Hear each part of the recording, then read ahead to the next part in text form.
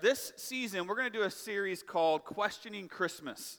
And what we're going to do is we're going to look at the Christmas story, we're going to walk through it, and we're going to pick out several questions that different characters ask at different points in the story.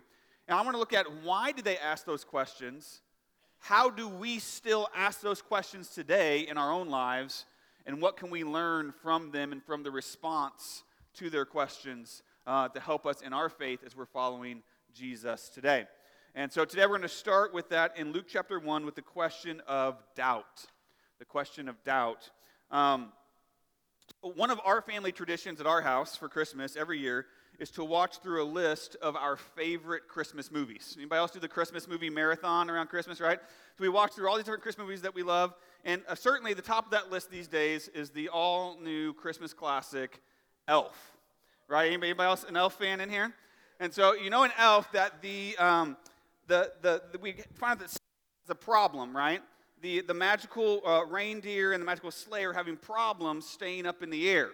And so Papa Elf creates the Kringle 3000 turbine engine and attaches it to the bottom of the sleigh so that they can fly.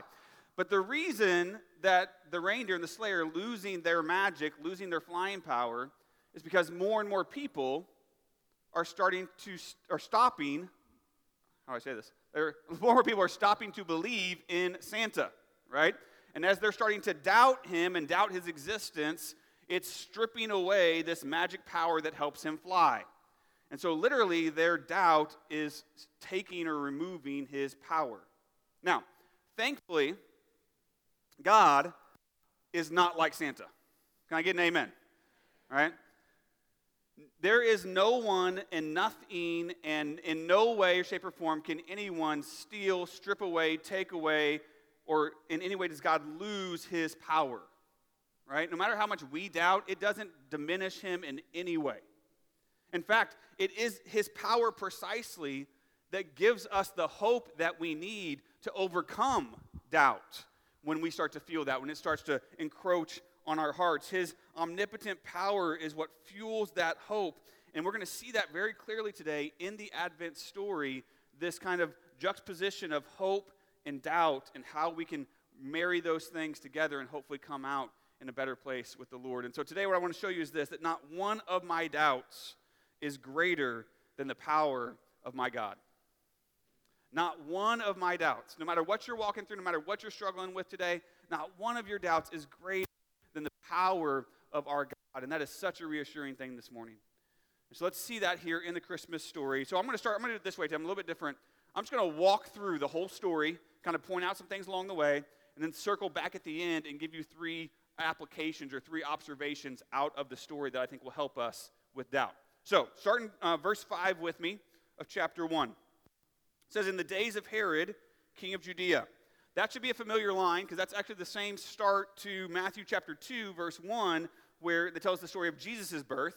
So this isn't Jesus' birth, but it's around the same time, okay? And it says that there was a priest named Zechariah of the division of Abijah, and he had a wife from the daughters of Aaron, and her name was Elizabeth. So, got two main characters here, Zechariah and Elizabeth. He's a priest of the division of Abijah, meaning he has traced his family line all the way back through the priestly lineage, so he's like a legit priest, okay? And then also his wife is a daughter of Aaron. Aaron was the original priest with Moses, so her line goes all the way back. So you have a priest, not just a priest, but a priestly couple here, right? They both come from the lineage of Aaron and of the priest. So this would have been like double blessing, double favor of God as this special couple has been called into this priestly work, okay? So verse 6 says that they were both righteous before God, walking blamelessly in all the commandments and statutes of the Lord. But they had no child because Elizabeth was barren and both were advanced in years. So not only are they both from the priestly lineage, but it says right here that they were righteous and blameless. Now, just to make sure you understand, that doesn't mean that they were perfect. Okay, blameless doesn't mean that they were completely sinless. We know that the only person that's ever held that title is Jesus Christ. But it speaks to their devoutness, their commitment to following God and walking in holiness and following his word. And so they were very much living for the Lord. okay? But it says they had no children. Elizabeth was barren, which would have been a bit of an oxymoron for the Jews, right? Because they understood, or they believed at least, that if you were favored by God, if you were blessed by God, if you were following God, that he would absolutely bless you with children. That was automatic.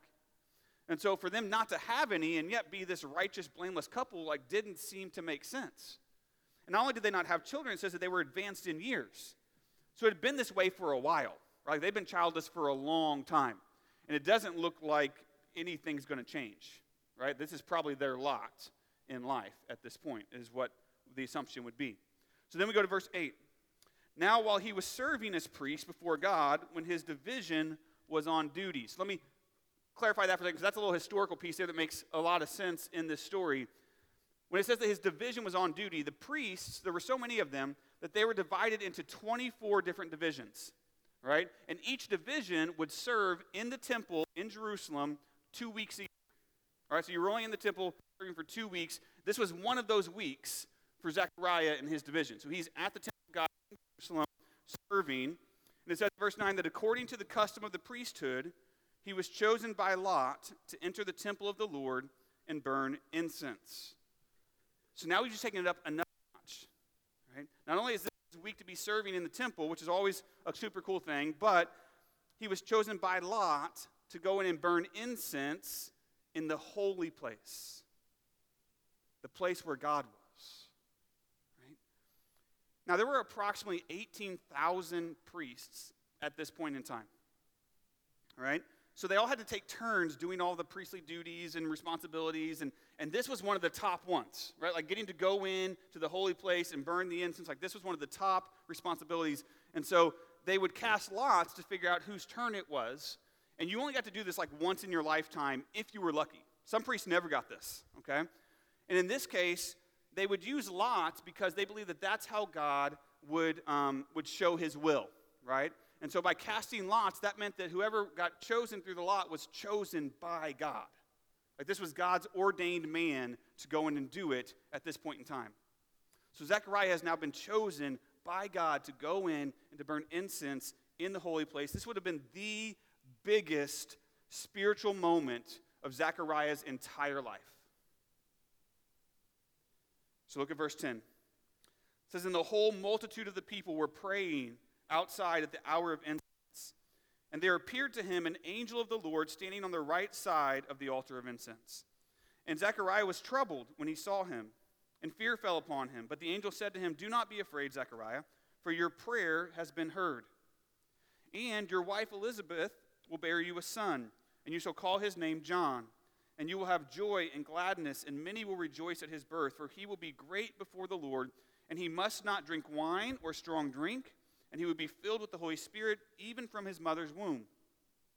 And he will turn many of the children of Israel to the Lord their God, and he will go before him in the spirit and power of Elijah to turn the hearts of the fathers to the children, and the disobedient to the wisdom of the just, to make ready for the Lord a people prepared. So Zechariah goes into the holy place to burn the incense, to do his part, and an angel shows up, okay? Again, once in a lifetime experience, right? Like you don't see angels every day. Like this is a big, big deal.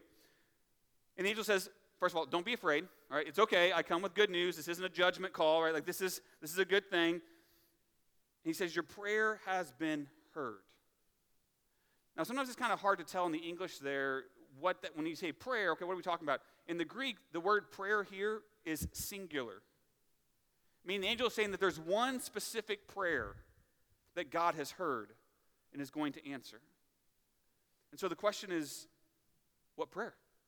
Right?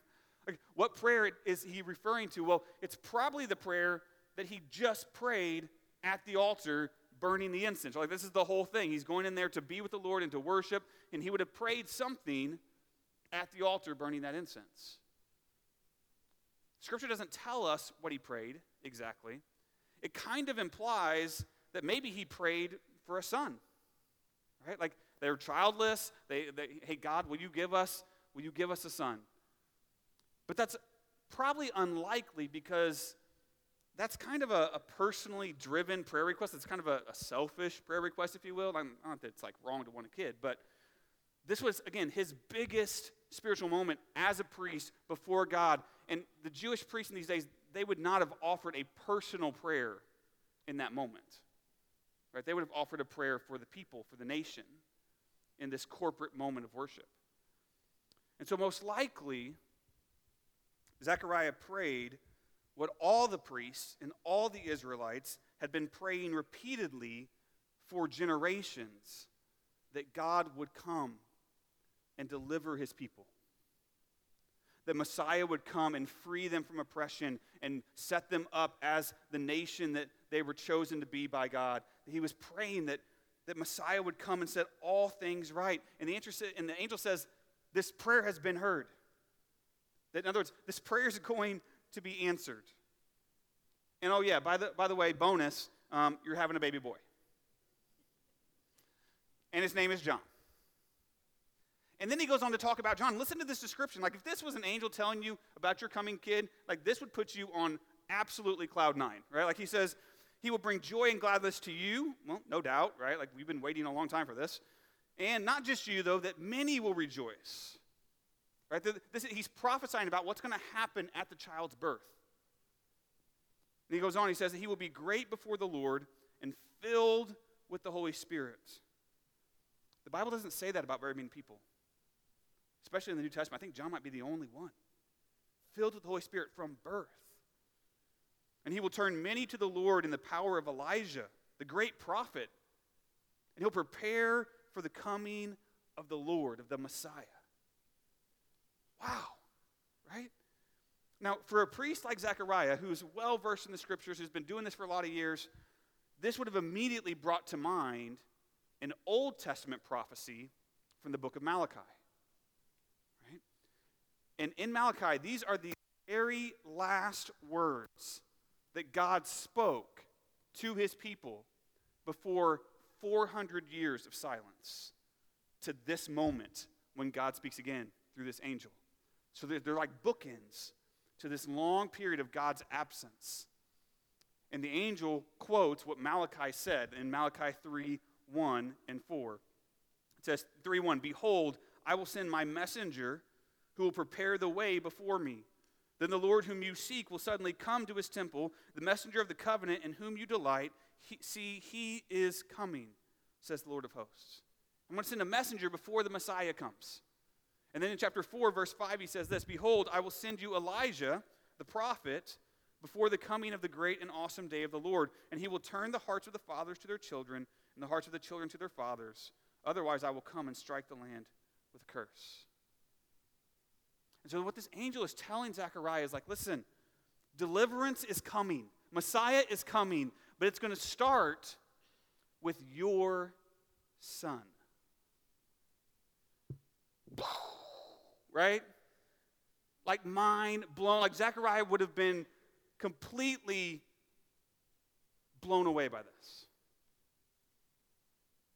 So then look at verse 18. So Zechariah said to the angels, he's going to say something back now. Like when you're going to talk back to an angel, you better be careful, right? Like what you're about to say. Zechariah said to the angel, "How shall I know this?" There's the question. That's the question we're looking at today. How shall I know this? For I am an old man, and my wife is advanced in years. So first of all, he says to the angel, he's like, how shall I know this? Like, I hear you, but I'm not buying it. Right? Like, I just don't think I believe it. He's doubting what the angel says. He says, because I'm old, and my wife, she's advanced in years. Good play, Zechariah, right? Like, there's something to learn right there, okay? Like, careful with how he said that. And so the angel answers him, and he says, I am Gabriel. I stand in the presence of God, and I was sent to speak to you and to bring you this. So it's kind of this play on words. Zechariah's like, I'm old. And Gabriel's like, I know, I'm Gabriel. And I stand in God's presence, and I'm bringing you good news from the mouth of God. How are you dare questioning me right now? How are you doubting this?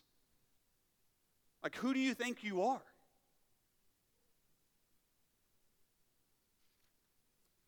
Look at verse 20. The angel goes on. And behold, you will be silent and unable to speak until the day that these things take place, because you did not believe my words, which will be fulfilled in their time. And the people were waiting for Zechariah, and they were wondering at his delay in the temple. Like, he's taken a long time in there. Like, what's going on? And when he came out, he was unable to speak to them. And they realized that he had seen a vision in the temple. And he kept making signs to them and remained mute. And when his time of service was ended, he went to his home. So the angel says, fine. You want a sign? I'll give you a sign. You're going to be mute. No words until the baby comes. Silent, unable to speak. You're going to know God's power firsthand, because he's going to take your voice away. And I just have to believe that there's no doubt in those months that went by of his silence, in that quietness of his life, that he had plenty of time to ponder the power of God. Now skip down a little bit further in chapter 1. We're going to get the end of the story here. Look at verse 57. It says, now the time came for Elizabeth to give birth, and she bore a son. And her neighbors and relatives heard that the Lord had shown great mercy to her, and they rejoiced with her. So the time has come for her to give birth, right? The baby's coming. So that means 9 months have went by. At least 9 months of Zechariah being mute and learning and seeing the power of God at work, both in his own voice and in his wife's pregnancy. There was a miracle of God. And she bore a son, and everyone rejoiced, fulfilling the prophecy that the angel had said. And then in verse 59, and on the 8th day they came to circumcise the child, and they would have called him Zechariah after his father. So the whole town comes out, they're going to have the big ceremony. They're like, let's call him Zechariah. But his mother answered, no, he shall be called John. And they said to her, none of your relatives is called by this name. Like, woman, you're crazy. Like, what are you talking about, John? So they made signs to his father, inquiring what he wanted him to be called. And he asked for a writing tablet, because he still can't talk, and he wrote, his name is John. And they all wondered. See, Zechariah wasn't doubting anymore. He knew full well the power of God at this point in his life, and he said, God said his name is John. His name is John. Says, now the time for Elizabeth, I already read that part, 64. And immediately his mouth was opened and his tongue loosed, and he spoke, blessing God. And fear came on all the neighbors, and all these things were talked about through all of the hill country of Judea. Like, this was a huge deal. And they all heard them and laid up in their hearts, saying, what then will this child be? For the hand of the Lord was with him. So the moment that Zechariah doubles down on the power of God and said his name is John, his tongue is loosed, his mouth is opened, he can speak, and the first thing that he does is bless God.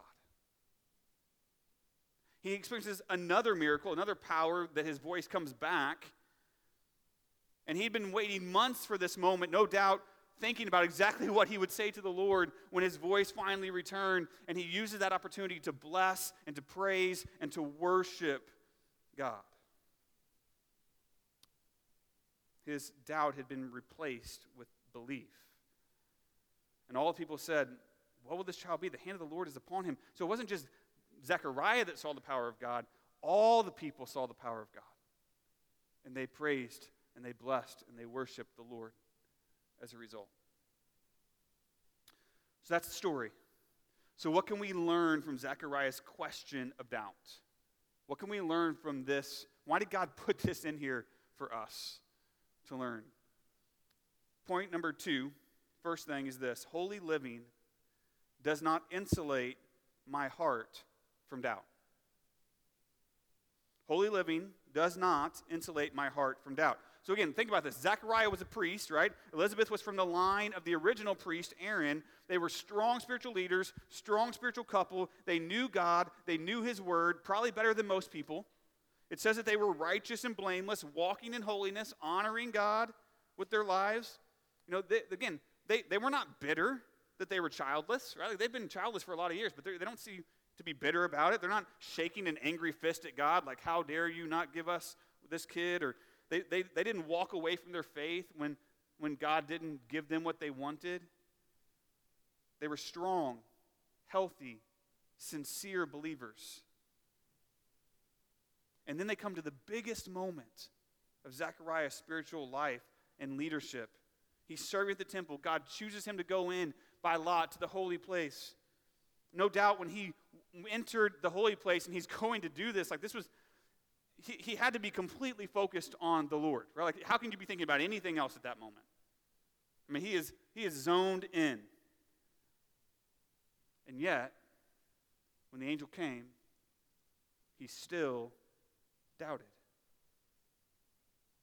He still questioned God instead of believing God, which I think is a very, very important reminder to all of us that none of us are immune from the sin of pride and doubt. Doesn't matter how long you've been walking with Jesus. Doesn't matter how long you've been saved, or how dedicated you are, or how much you serve at church, or how much money you give in the offering, or what your position or title is. None of us are immune from the sin of pride and doubt. Jeremiah 17:9 says, "The heart is deceitful above all things and desperately sick. Who can understand it?" That's us. That's all of us. Our hearts are sick with sin. That's why we need Jesus, right? That's why we need the gospel. So how do we guard against doubt, even when we're seeking to be faithful and follow the Lord? Right? Even if we're putting our best forward to follow Jesus and to live by his word, like, how do we still guard our hearts from not falling into this trap? Well, I think it's this. I think we have to continue to approach the Lord in humility, not arrogance. See, there's something I've learned being in church a long time, growing up in church, is that sometimes holiness can make us prideful. Right? We start walking with the Lord. We start following the word. We're not who we used to be, right? We don't do the things we used to do, which is great. Praise the Lord for that change. But none of that's because of us, right? That's because of Jesus Christ. That's because of the Holy Spirit in us, working and moving and changing us. And the moment we start thinking that our holiness, that our righteousness, that our lives are on our own strength and our own ability, that pride starts to seek in. And it sets us up for failure.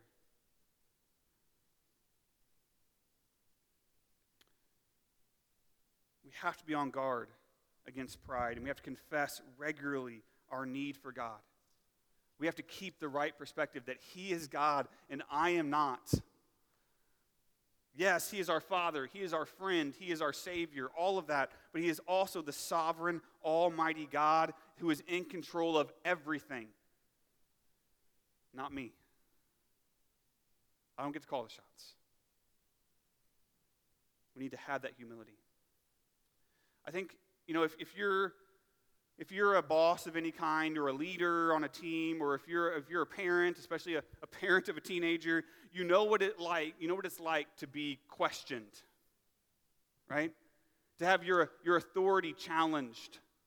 When you're supposed to be leading someone, when you're supposed to be having authority over them, and they challenge you, they doubt your judgment, they doubt your motives, they they question your decisions. And in that moment, we're like, are you serious right now? like, who do you think you are to question me on this? Like, do you really think you have the understanding or the experience or the whatever it is to challenge me on this? Like, now, the problem with that analogy is it's not perfect because we're not perfect, right? Sometimes we actually do make mistakes and people can challenge us, but that actually makes the analogy even more powerful because although we make mistakes, God never does. So in no way, shape, or form do we ever have the right or the ability or the understanding or the wisdom to challenge or doubt or question the power and the purposes of God. He is God. I am not. So I need humility. So the first thing is I need humility, not just holiness, to guard my heart against doubting. If we really want to do this right, we need humility, not just holiness, to guard our hearts against the doubt of God. That's first application. Second one, look at point number 3. Hope deferred can infect my heart with doubt. Hope deferred can infect my heart with doubt. I think we see this here with Zechariah and Elizabeth a little bit. So again, remember, they've been barren now. They have been without children for many, many years. And family and children was one of the highest values in Israelite culture, right? Like if you were going to be a good Israelite family, you had to have lots of kids and continue to spread the line of God that way, the people of God, right? And if you didn't have children, there was something wrong with you, right? Like you were under punishment of God or something. Like this is the way they thought about it. I'm not saying that's true today. I'm saying this is the way they thought about it, okay? And so these people, despite their best efforts to follow God, suffered for years without a child. And in the early years, my guess is that they probably prayed incessantly for God to give them a child. And they prayed it over and over, begging him to show up, begging for help that never came. And eventually, those prayers faded. And they stopped hoping. They stopped believing that things could be different. And they doubted that their life could ever be that. This is just what we get. And then the angel shows up. And he says, Zechariah, he says, your prayer has been heard. Okay, again, what prayer? Which one?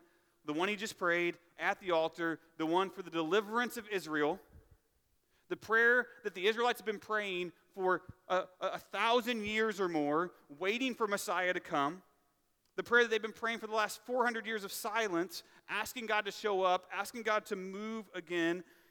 Zechariah, as a priest, he has prayed this prayer hundreds of times, and yet nothing's ever happened. So I just wonder, I think he still wanted it. I'm sure he still wanted the Messiah to come. He still said the words. He still prayed the prayer. But did he really believe it was possible? Did he really believe that God would actually come again and he would see it in his lifetime and there's something about after you pray a prayer over and over and over again, there can be a point where our heart starts to doubt. That we start to lose that belief when the thing that we're hoping for just never seems to come. Was Zechariah just going through the motions again? Just pray the prayer, but secretly sitting under a cloud of doubt? Guys, God was going to answer that prayer, but not just that prayer, he's going to answer 2 prayers at the same time. First of all, he said, remember that long-lost prayer for a son, the one you stopped praying several years back? First, I'm going to answer that one. And not just any son, but I'm going to give you a son of joy and gladness, and he will be great before God. He will be filled with the Holy Spirit. This is going to be a special son with a special mission. And I'm going to answer the tired prayer that you keep praying, but you really stopped believing, the prayer for deliverance. The Messiah is going to come, and he's going to rescue his people. But first, your son is going to be his forerunner. He's going to be the one that sets the way according to Malachi. And Zechariah in that moment, I think he was just thinking, could this be true? I can't quite bring my heart to hope for these things again because I've done it for so long and they've never come true and the prayer's never been answered. Could it really be true this time? Are these hopeless prayers finally coming true? He just couldn't believe it. He just couldn't bring his heart to believe it again. And so he doubted. Proverbs 13:12 says, hope deferred makes the heart sick, but a desire fulfilled is a tree of life.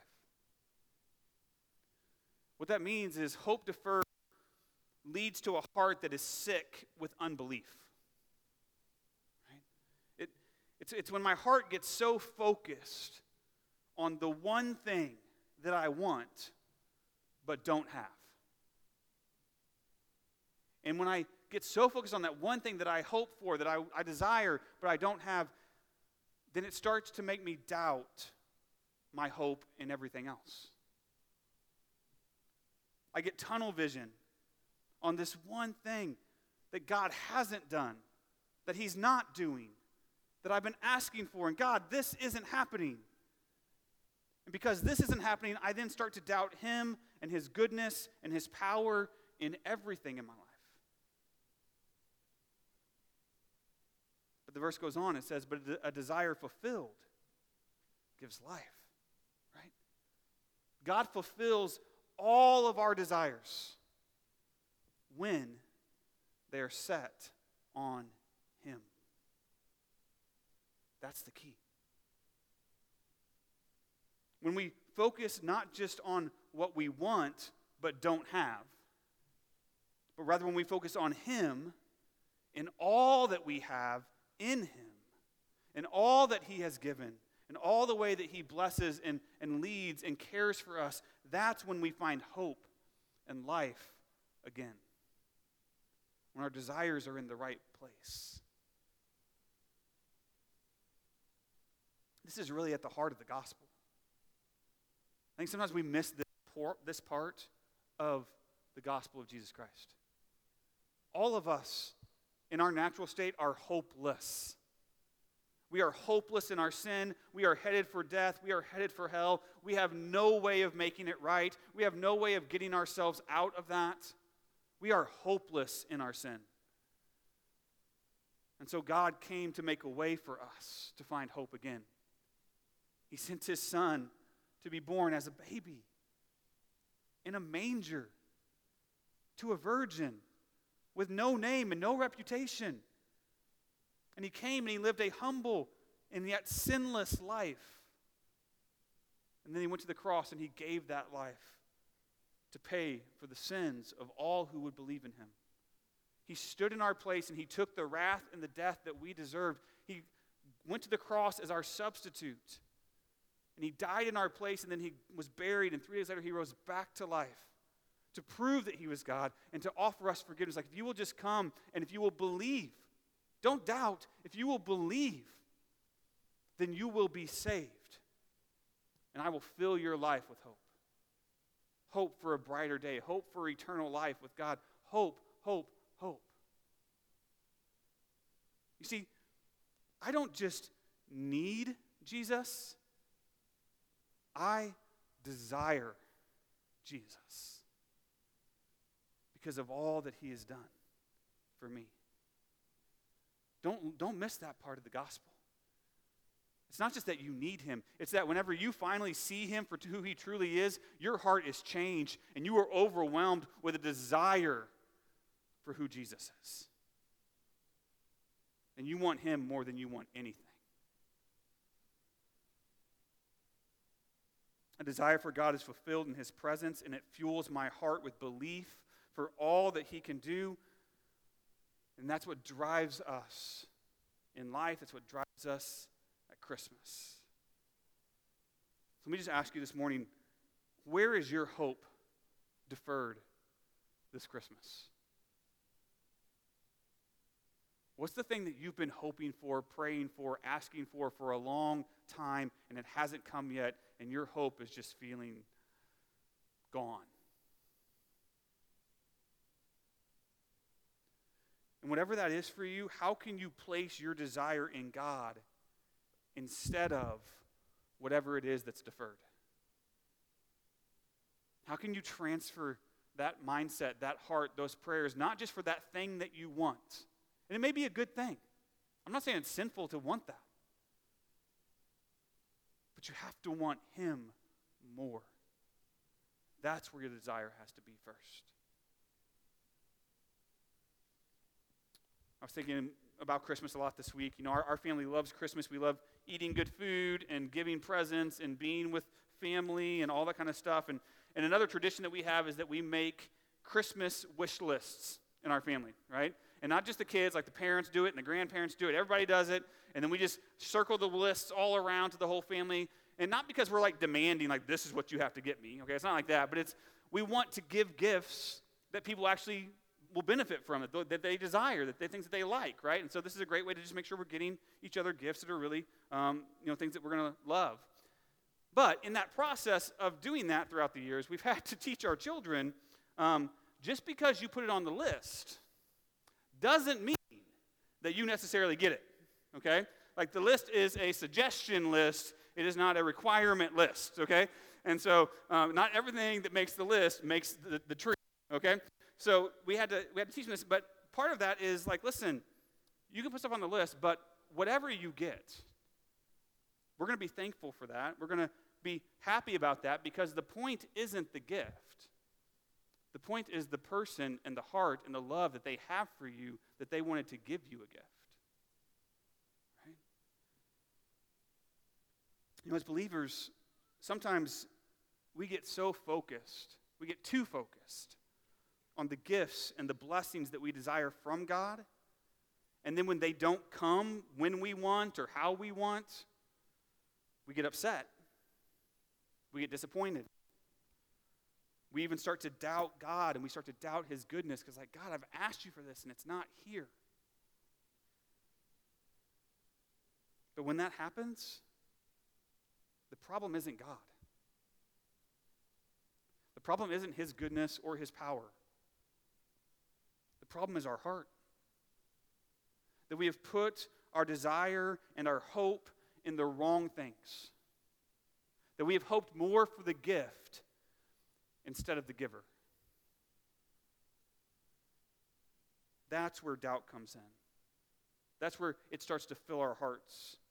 And we have to refocus our hearts on the giver of hope, not just the things that we hope to get from him.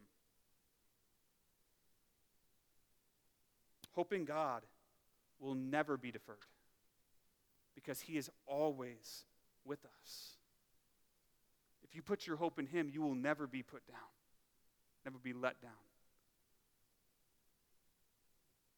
I need to hope in the giver more than the gifts to guard my heart against doubting God. Put my hope in the giver more than the gifts to guard my heart against doubting God.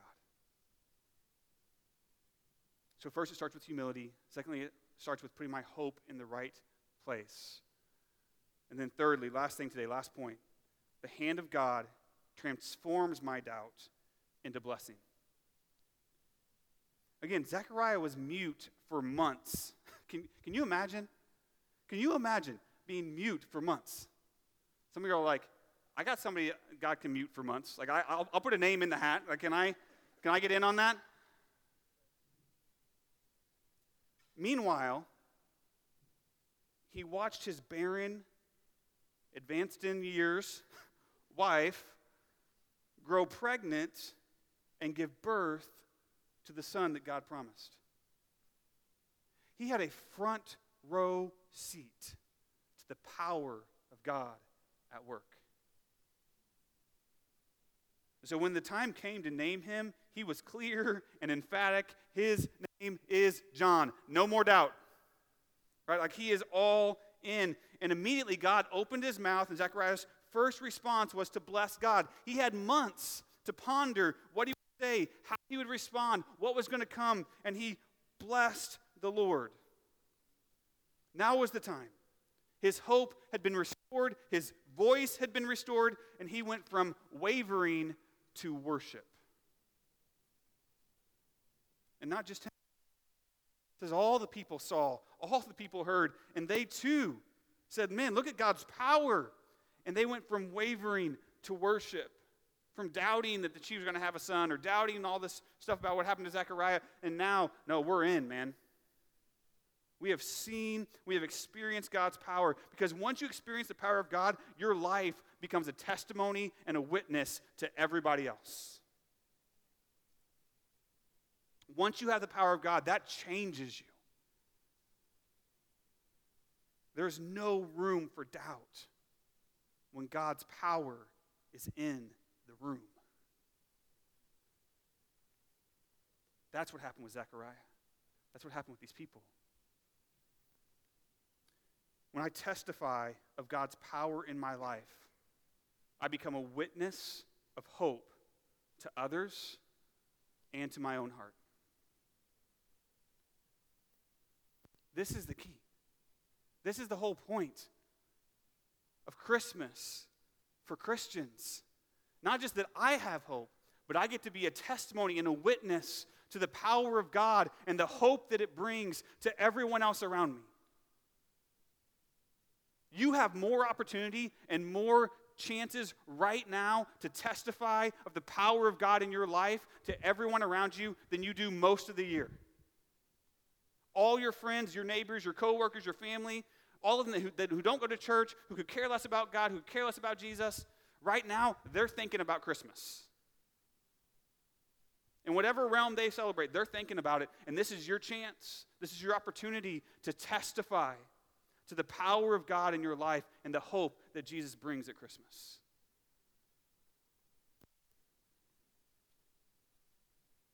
Not one of my doubts is greater than the power of my God. Do you believe that?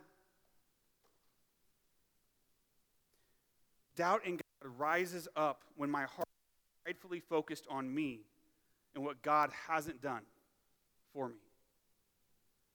But hope grows from a humble heart and a desire for God more than the things of this world. And so as we start to enter this Christmas season this year, I want us to do this with humble and grateful hearts before the Lord. Like, take a fresh opportunity in prayer to humble yourself and to thank the Lord for all that He is and all that He has done. And let that be what rushes over you and your heart to fill you again this Christmas, that you can then spread His hope this Advent season. Will you stand with me? We're going to pray. We're going to respond in song. Heavenly Father, Lord, you are great. You are the mighty God who does wondrous things in us and through us. And so today, Lord, we come, and Lord, we just humbly thank you for the promise of the Messiah, for sending your own Son to deliver us. Lord, as we celebrate his birth again this year, Lord, turn our minds, turn our heart to remember your steadfast love, your sovereign power over all things, God. May we never doubt that. Lord, fill us with hope. Fill us with hope to believe that you are always working for good, that we can trust in you no matter what comes our way. Lord, may the power of the gospel and the coming of Jesus Christ replace all of our doubts with faith in you. God, thank you for coming for us. Pray all of this in Christ's name.